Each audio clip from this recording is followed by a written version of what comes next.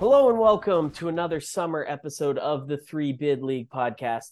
As always, I'm Tyler, joined by my co-host Matt, and we promised you guys some great guests throughout the summer.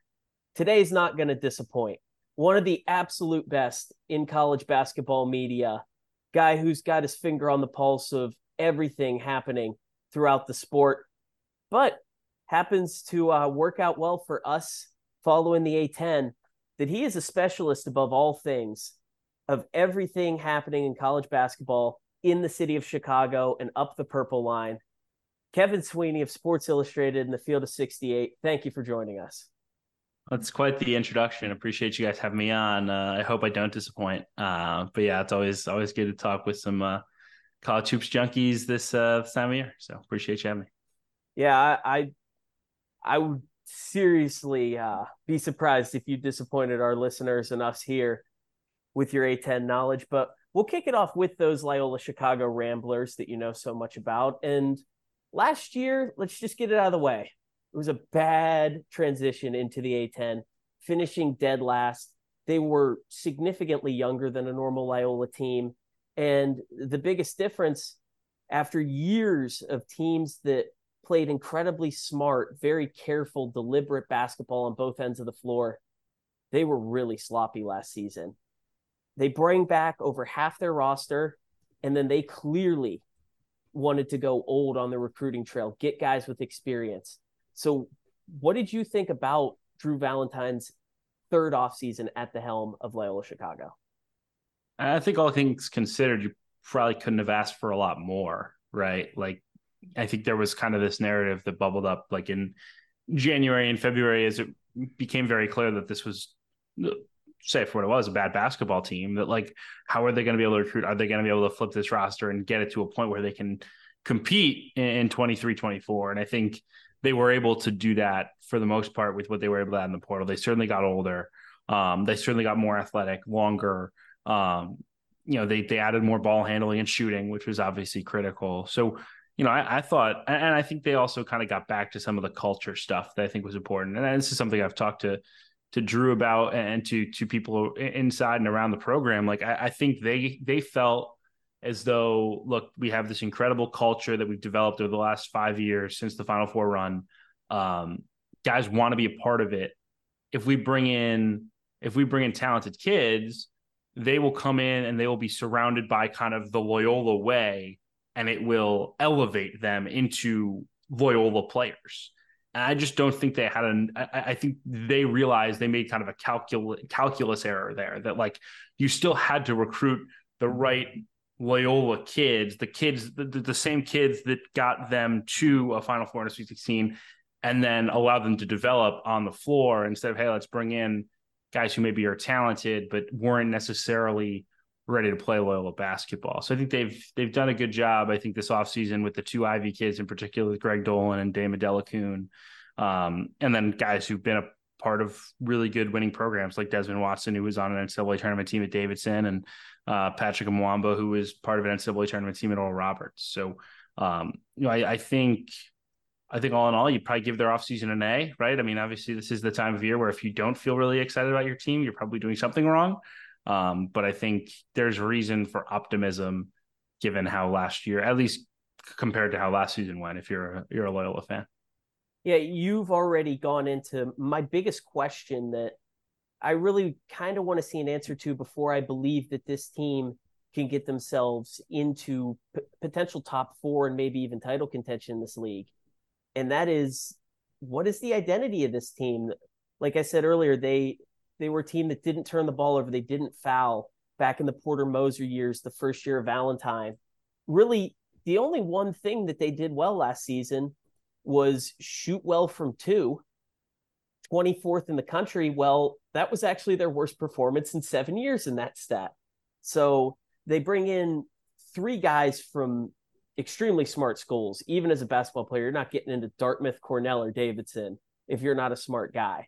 So do you see the identity shifting back to what they were in the past few years?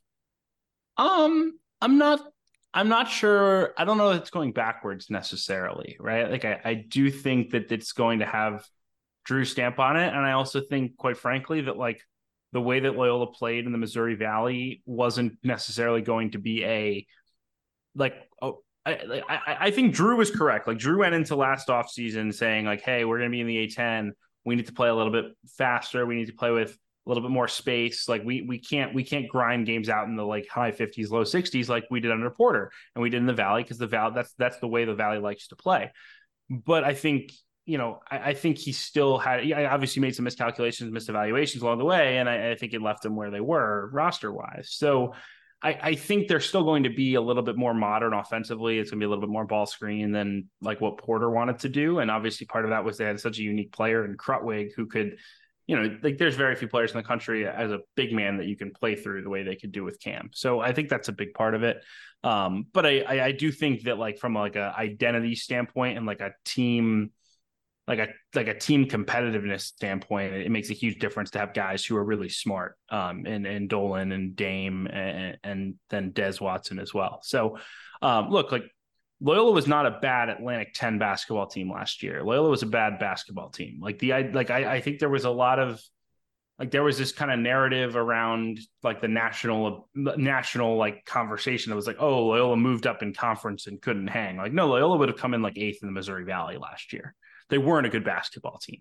It was not the league that caused them to come in 15th. It was the fact that they didn't have enough shooting. They didn't have enough ball handling. They were sloppy. They were inexperienced. They made bad decisions. The list goes on. Did they need to get bigger and more athletic? Absolutely. Did they need to get, more physical at the center position compared to some of the bigs in the Atlantic 10? Absolutely. But the issue in my mind was not like, oh man, they went to the A10 and they did something completely different or did this, that, and the other thing. They just didn't have enough good college basketball players. And I think they're in a much better position at this point, the offseason, in terms of having just a lot more competitive athleticism and depth than they had a season ago. Yeah, and I think going off what you said, just Loyola in general, from the very beginning of the season, I mean, they needed a miracle to beat, I believe it was Fairleigh Dickinson, who ended up having a special season. I was at that game, yes. You picked a good one to go to, that's for sure. And I remember, I think all of A10 Twitter was just sweating that out. Like, oh my gosh, what team did we invite to the conference? But I feel like when you have that unsuccessful of a season, especially in the recent era of college basketball with immediate transfers, what does it say about Loyola's culture that Braden Norris and Tom Welch came back as fifth-year seniors? Their breakout junior college transfer, Philip Alston, decided to come back. And they had one of the best returning freshmen, Ben Schweiger. So you talked a lot about their culture at the beginning. Does that instill any confidence that, for the most part, they kept everybody who could return? Yeah, I mean, I think guys love to play for Drew, right? Like this is cliche after cliche, but like he is the young, relatable coach that like everyone loves. There's a reason why players went to bat for him to get the job. There's a reason that guys didn't leave when all this. Like they lost Marquise Kennedy, but I think that was kind of a mutual parting of ways as much as anything, where Marquise saw an opportunity to go potentially start somewhere else instead of potentially coming off the bench as a fifth-year guy. He had a tough season. Like they lost a couple guys off the on the end of the bench that were in the rotation. Maybe spot minutes here and there, but for the most part, I do think keeping this team together was a credit to players' trust in Drew Valentine. I think the other thing too that kind of comes into it is like in this day and age of the portal, particularly with NIL, it's really, really hard to get more than, say, 4 or 5 good players in a class, right? Like, every Atlantic 10 team is in this boat in some form or fashion. I don't think Loyola is all that unique. Like they're doing some good work on the NIL front, but like they don't have like unlimited money to spend. So if you have 8 scholarships you need to fill, right? If all these guys hit the portal, whether they were good, whether it was, starters like Ben Schweiger and Braden, or if it was, bench players like, Jalen Quinn and Jaden Dawson, who have really bright futures, in my opinion. Like if you lose those guys and you have to fill 7 or 8, all of a sudden you don't have enough money to go around and you're going to sign worse players than you lost. Right. And I think it was really critical for Loyola. And I think if you look around the league, there are some examples of teams that had to fill a lot of spots and struggled to do it or still haven't. I think it was really critical for Loyola that they kept together this nucleus, because I do think there are some really talented young players, and I do think there's real value in keeping some of the guys who've been around the program for a very long time, like Welch and like Braden. I want to ask you about those really talented young players, because they bring back all those guys Matt just mentioned: Alston, Norris, Welch, Schweiger. They bring in 4 veteran transfers who I assume all showed up with the expectation that they're going to play. All of a sudden, rotation minutes are very thin. So you got 4 guys outside of that group. You got Jalen Quinn and Jaden Dawson coming back for their second year. You got the highly touted Miles Rubin as the team's only freshman. And you got Sheldon Edwards, who's a much older guy, but kind of fits into that like athletic, somewhat of a scorer at the wing position. Which one of those 4 do you feel the best about having a big season this year and really working their way into being a key part of the rotation? I think I would bet on Jaden Dawson. This is a guy that, like, when I saw them practice last fall, I was like, wow. Like, I mean, this is a like 6'3" combo guard with some wiggle, who can play with the ball, can play without it. He's athletic, he can shoot. Like, and he was just, he was plagued by injuries. He was dealing with some academic stuff as well. So he was not, fully brain on basketball. And I think if you look at this Loyola team right now, the one hole that you would point out is they don't really have like a natural scorer on this roster. Maybe Phil Alston. I think Phil has the opportunity to be a really high level scorer in this league, but they don't have like that guard that you just hand the ball to and can go make a play. And I think if you look around the Atlantic 10, there's a lot of teams who have guys like that, whether it's, Kobe Elvis type at Dayton, whether that's, the 2 guards at Duquesne who are tremendous, whether that's, even, obviously James Bishop, right? Like, there's a lot of guys in this league. The St. Joe's guards are tremendous examples of this. Like, you do need the ability to score without running sets. And Loyola's going to have to run a lot of sets to get offense. And so I think having a guy like Jaden Dawson, I think will probably kind of settle into a 6-man role, who can create like that and score the basketball, will make him really valuable. And also just mention Miles Rubin too. I think it's like, he's super talented. Like, I watched him in the summer with the Mean Streets. I watched him in January. I saw him play against Xavier Booker, who's a top 10 recruit going to Michigan State. And he like abused Xavier Booker like the whole night. Like, he is really, really good. Yes, he's really skinny. He's got to put weight on. I think it makes sense to bring in the grad transfer in Adelakun, but like, Miles Rubin's impact, especially defensively as a rim protector, is going to be pretty big in this league, in my opinion. Like, I think he has a chance to be an outstanding player in the Atlantic 10 as like a 4-year guy. Maybe they're going to find a way to get him minutes as a freshman. Maybe that's only 10 to 12 a night, but I think long term, like, circle that name, because I think his future is just super, super bright at Loyola. Yeah, the Loyola fans have been hyping him up on Twitter continuously, basically since the moment we knew they were joining the conference and we started following them. So I've been hearing about this guy for years now. But I want to ask you now about some of the guys on the other end of the roster, because this is a team that's way deeper than they were last year. I'd say there's probably no doubt about that. Yeah. But in order to succeed in the A10, you got to have a guy who's a first, second team, all conference level guy. Does this roster have that player? Is Phil Alston going to be able to make another leap? Because he's already been about as good as you could ask for a D2 transfer. I think there's more in him. I don't know that it will. Yeah, I'm not going to guarantee, oh man, like Phil's going to average 17 and 9 or whatever. But like, it felt like there was a lot of games last year where you'd look up and you'd be like, Phil hasn't played that well, and he'd have 12 and 8, or he'd have 13 and 6. Like, he's that impactful and he's that athletic. And I think he's a guy, I'm not sure how many people totally know his story, but Phil Alston was a chubby kid who was a small ball center in high school and commits to a low Division II school. Like, where he came from was not, Cal PA is not like a Division II powerhouse by any means. And he was always kind of like low motor, low energy. He collapsed on the floor during a workout and was diagnosed with anemia. And then once that was revealed, they got him on meds, and his body changed immediately because he could work out. Like, his game completely changed, because all of a sudden he was this Energizer bunny instead of like this low energy, low motor guy. And that led to like the body transformation where like Phil Alston is one of the most physically impressive players in the Atlantic 10. He's grown more this offseason. He is bigger and thicker, like stronger athletically this offseason. And this is really the first offseason he's really been able to work on his game, because last year was focused obviously on fitting into the system. The years before that was the COVID backdrop, and Division II in particular, there was a lot of limitations of what you were doing, whether you were on campus, whatnot. You don't do summers in Division II on campus. So I think they're really optimistic that there's a big leap coming from Phil Alston, because this is one of the first times they've really been able to get their hands on him just for a long period of time and get him working. And look, he has to be more consistent. Like his effort level at times wasn't good enough at Loyola the last season.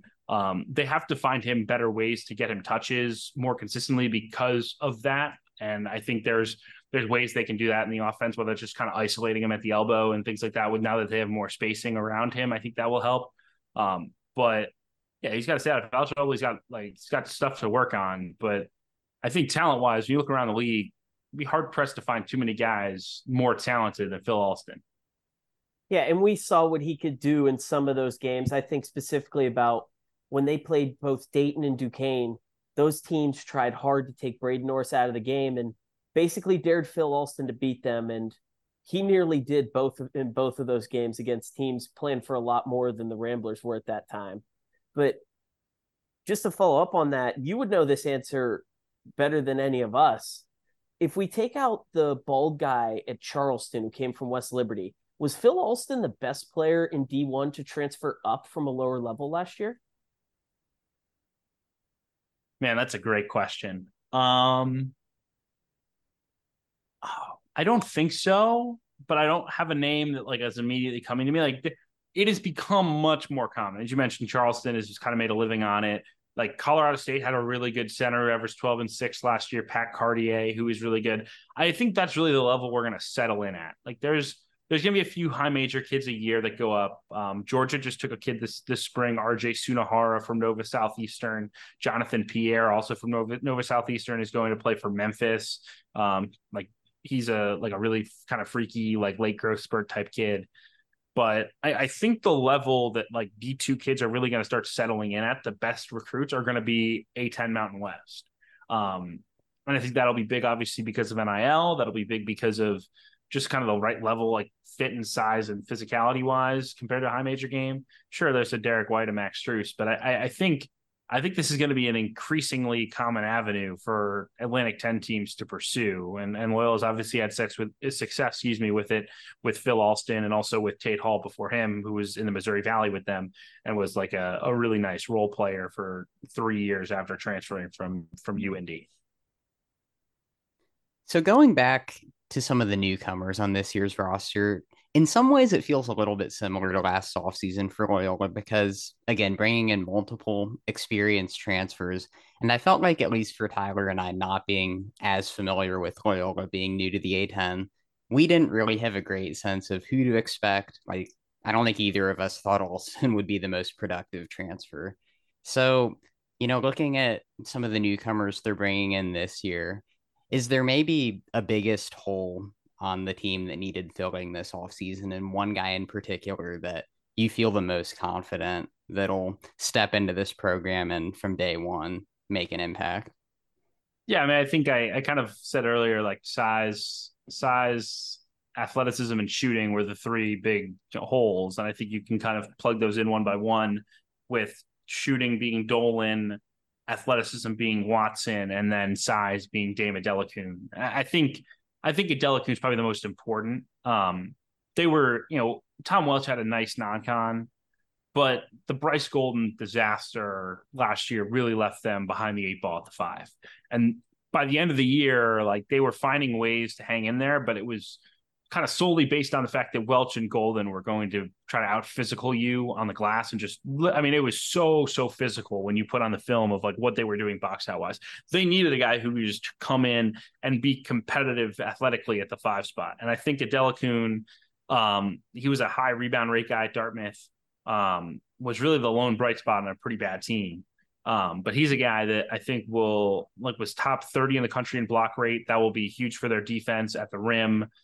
He's a good rebounder. He can pass, I think, which will help them. They're obviously not going to run, tons of offense through him the way they would do with the Krutwig. But like the very common comparison you'll hear over and over again is their last Missouri Valley team, which was Drew Valentine's first year, had Chris Knight from Dartmouth. It was kind of a similar statistical profile, came in, averaged like 9 and 6, and was, a starter on a 25-win team. So I think that's a realistic kind of target for Dame. They're different players, but I think that was the hole that I felt like needed to be filled. And I think because of how challenging it is to add quality bigs in the portal, that was like priority number one. And it was the first thing they did in the portal was to get him done. He's a guy that if he was in May, he wouldn't be at Loyola's level. They got him early and sealed it up while everyone was waiting for better options. Yeah, and after they got Adela Kuhn and Des Watson, we started to hear their fans get excited, and with reason. The roster felt like it was kind of coming together. Like you said, they filled those two big holes. But at that point, I remember saying on the show, I was incredibly concerned about their shooting. They went out and got Greg Dolan after that, who is one of the best snipers on the market. That was a great pickup.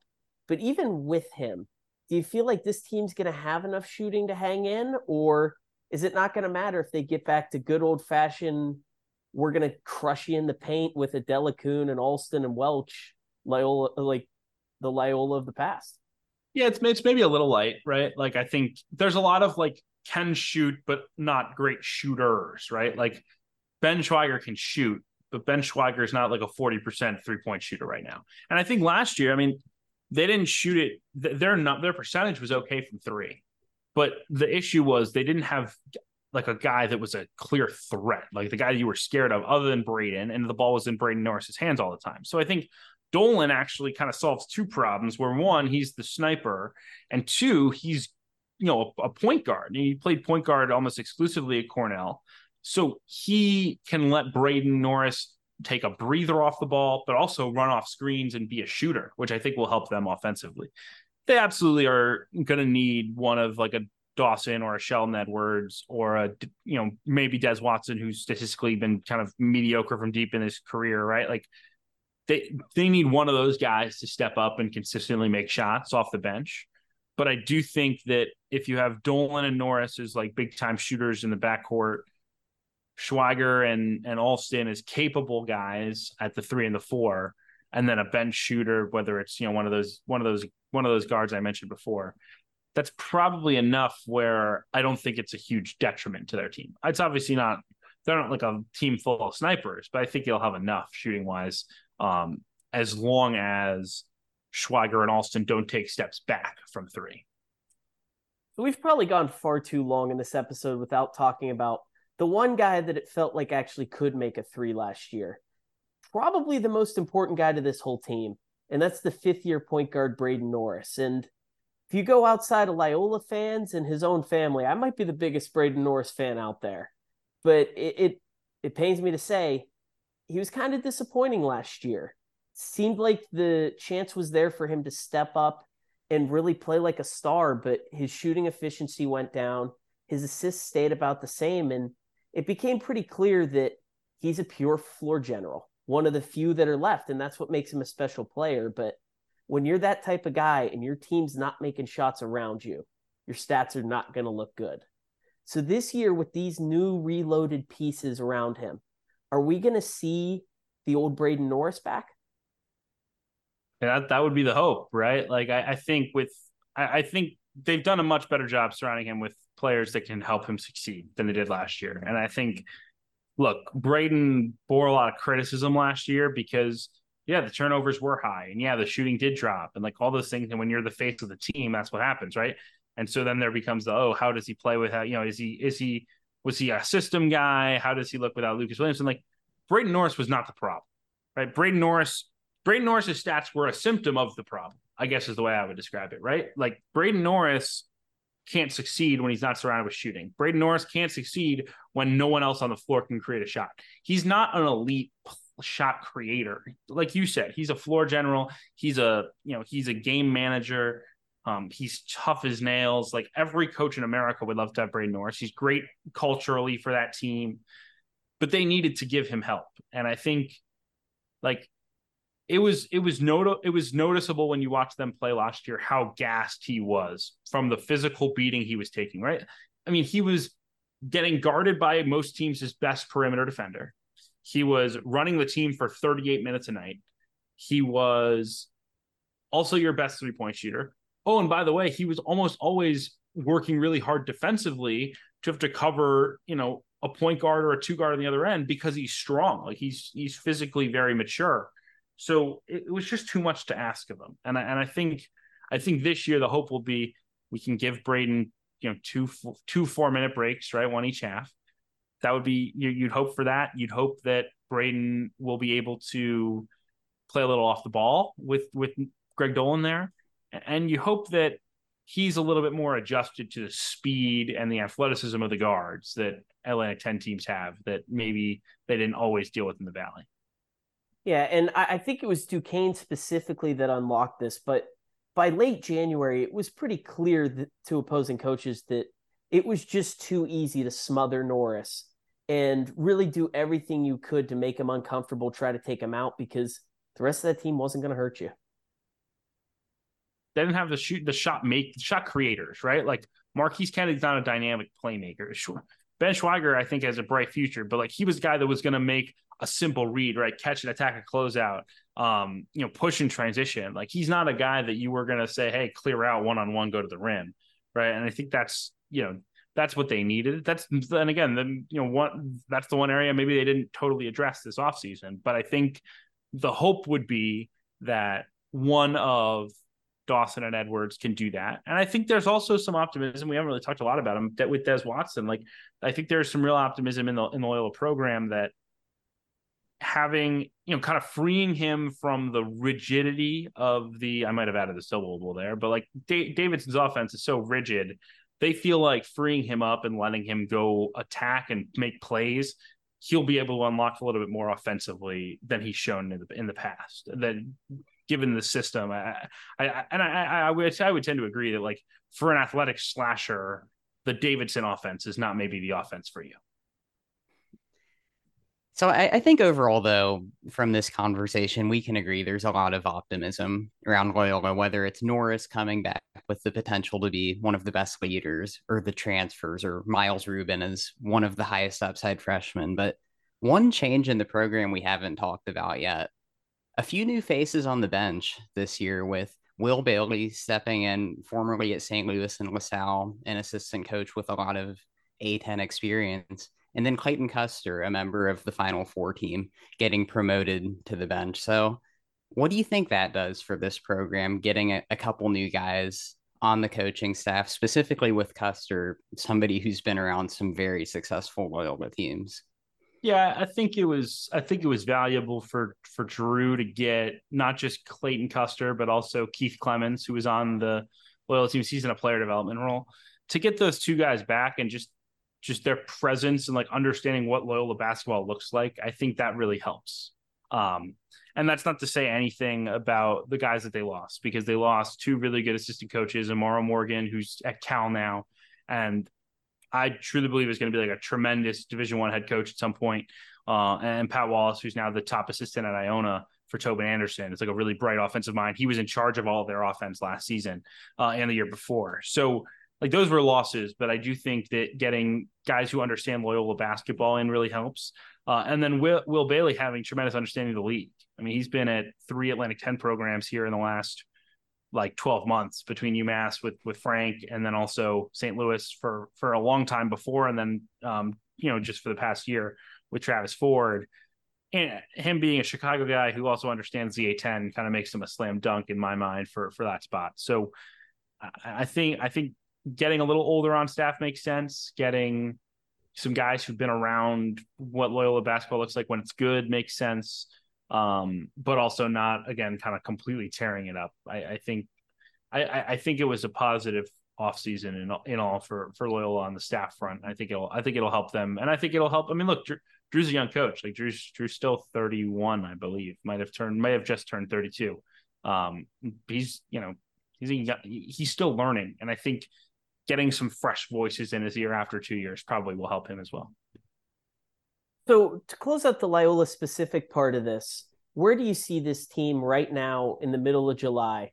Are they a title contender? Are they probably a middle of the pack team?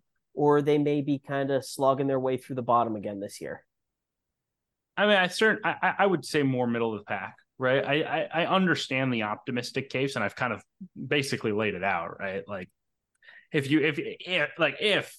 Greg Dolan and Dame adjust well from the Ivy to the A10 the way that Ryan Schwieger and Chris Knight did, and if Phil Alston makes the jump, and if Jaden Dawson is good enough, and if Des Watson's kind of unlocked, but like there's a path where you say, yeah, that's a top 3-ish team in the league. And I know like T rank has Loyola like top 65 in the country, right? And if Loyola is 65th in KenPom at the end of the year or in T rank from 260 where they were last year, then like Drew Valentine should be in like the national coach of the year conversation. Like that's like those jumps don't happen. Like 200 is a huge swing. So, I think that's probably too bullish to expect. But I think if they can get into like the 100 to 125 vicinity, win 18 to 20 games and be in that 5 to 7 range in the league, I think that's a successful year for Loyola. That's a step in the right direction. That's we're not going anywhere. And look, like this league's gonna be wide open, right? I don't know that there's a team on paper where you say, yeah, that's an at-large type team. Maybe Dayton, maybe VCU if it clicks, right? But like I think there's real power to rise here if you're Loyola. There's a path to being right in that mix, and certainly being in the mix in the conference tournament if nothing else. So I think that's where you have to be. Anything less I think would be a disappointment. Because look, you're going to lose Alston and Norris after this year. You're going to lose Dolan. You're going to lose Adelakun. Like it is not like this group is all running it back in a year. It's not to say that this is the opportunity. They will continue to recruit well, right? Ruben and guys like that have bright futures, but I do think you kind of sit there if you're a Loyola fan and you say, like, we better be competitive this year, because if this core can't be competitive, it's going to be hard to replicate it and be a lot better next year. Yeah, so, and you mentioned that 100 to 125 range is, I'd say, an attainable goal for the Ramblers. And, that's really kind of where the upper middle of the pack of the A10 has lived the last few years. And last year was a little bit worse than that, with it being one of the weakest seasons the conference has seen in the last 15 years or so. But overall, heading into this year, just for the A10 in general, where do you perceive the league and the direction that it's going? Obviously, there's been a ton of coaching change. And last year, I don't think it was that surprising that some teams would take a step back as they went through that. But do we have a chance, do you think, to get back to where the A10 was in the 2015-16, little bit of better times? Yeah, I think on paper it's going to be another down year, right? Like maybe two, right? Maybe two bids, but I think more likely one. But I think the funny thing with all of this, and I said this like late last season, the A10 struggles don't seem to be based on like a lack of like the things that I would say, like if I was an AD, right, or I was a conference commissioner, the things I would be telling my programs to do right now would be like investing in quality, proven head coaches, investing in support staff, and investing in NIL really heavily in all those three areas, right? Those would be my three big things. And like if you look around the league, like the investment has been there, like the coaching hires, like dating back to like when Mason spent $1 million on Kim English, like that was the first kind of like line in the sand, like, hey, look, we're doing this, right? And UMass to spend what they spent on Frank, and URI to spend what they spent on Archie. Like the list goes on, right? And I do think there's been some really positive movement in the NIL world in the league, right? Like I mentioned Loyola, they've made some real headway, and they think they're making more headway. St. Bonaventure's made some pretty big strides in that department, and that helped them land their transfer class. Obviously, VCU and Dayton, you expect to be very strong in that area. Like, I don't look around at like what the A10 has done, or like whether it's in the portal or in NIL, and say like, man, like the league is missing something, right? Sometimes it's just like bad luck, or like the coaches don't work out that you think right? Like, I mean, maybe Frank Martin turns out to be a bust at UMass, sure, but like hiring a guy who's been to a Final Four doesn't make it a bad. That's not a bad hire. That was good process, maybe a bad result, right? So I think some of the stuff about the Atlantic 10 as a whole has been overblown. Yeah, there's some like industry headwinds that aren't great for the league right now, right? Like there's fewer and fewer bids outside the power leagues.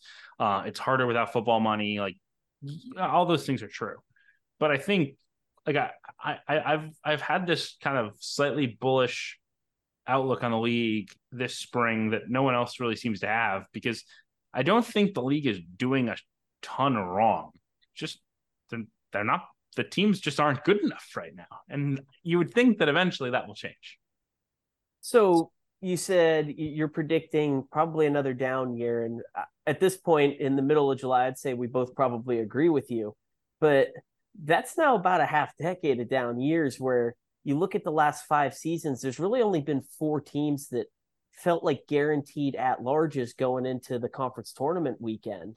And the A-10's in a weird place where it went from being severely underrated like 10 years ago because it wasn't a power conference to now it quietly snuck down. It was 12th in among conferences, whatever you want to look at last year. Ken Palm, Torvik, T-Rank. It was a bad year. But as long as the national media, whether it's Jeff Goodman or you mentioning how many great coaches are in this league, which is true, or Dick Vitale and Joe Lenardi going on, hey, this is a conference. They used to get 3, 4, 5 bids every year. As long as the narrative stays there, it's not going to fall down to being a low major. But are you seeing anything that, let's say 3 years from now, it can get back to the point where it's 3 bids every year, maybe even sniffing a 4th in a good year? Because right now they're on a path going down the opposite way.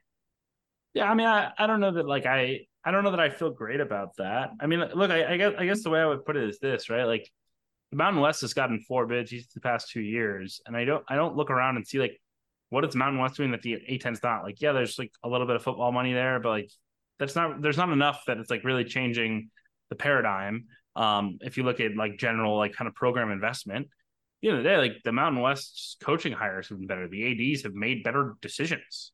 Like they've gotten a little luckier, right? Like, I mean, think about it this way: the Mountain West had 2 elite coaches, and Nico Medved and Brian Dutcher, who were seen as kind of 1A and 1B for Minnesota 2 years ago.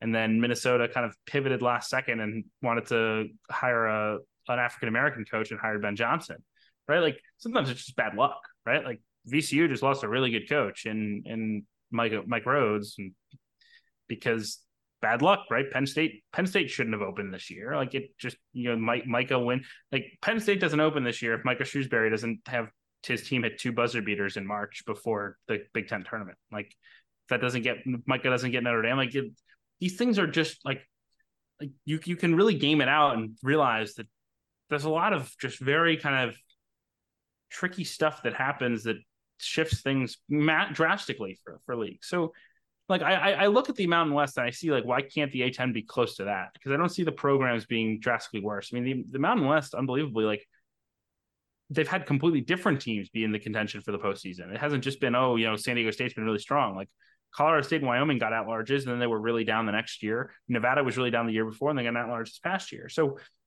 I think there's a path to getting back to that. But again, if you ask me like, what's the blueprint for the A10 to do that? I don't sit here and pretend to say that there's a clear thing that the league's not doing that I think they should be doing better. Like it's just hire better coaches. And if you want to make the comparison, Utah State, probably the second best program in the Mountain West the last 10 years. VCU just took their coach. Right. So it's not like Ryan Odom saw that as a step down in leagues. Correct. I mean, obviously Odom was kind of a specific circumstance where he wanted to get out of Utah and was losing a lot, and like, knew he wanted to get back to the East Coast to get an ACC job one day. Like, yeah, I get it. VCU is a really unique job, but yeah, I mean, I think people really, really, really value the league, and I don't see why it can't get back to at least being like 2 to 3, right? Maybe it's not going to be 3 to 4, but if it can be 2 with a possible instead of 1 with a possible, that's a big deal in the grand scheme of the league, and it makes the rising tide does lift all boats in that front. Yeah, I mean, 2020 was 2 with a possible Dayton and Richmond had somehow both gotten upset if that tournament had happened. So it's not that far away. But before we wrap things up, we'll take it back to on the court. I want to know two teams for you in this conference. Number one, the team that you would take sitting here, I think we're 4 months and a day from the first tip-off, who you would take to win in what might be the most wide open year in this conference in a long time. And then a second team that you're just kind of intrigued by, whether it's you have a lot of questions or you're just kind of excited to see them play come November. Yeah, I'm going to take Dayton in the league just because I feel like when you have two really good guards and a really good big, you're going to be hard to beat. And, I'm not, it's not to say, I don't think they'll run away with it, but I think they're like the pretty safe choice on, July 5th or 6th or whatever it is that we're recording here. And then an interesting team. There's a lot of ways you could go with that.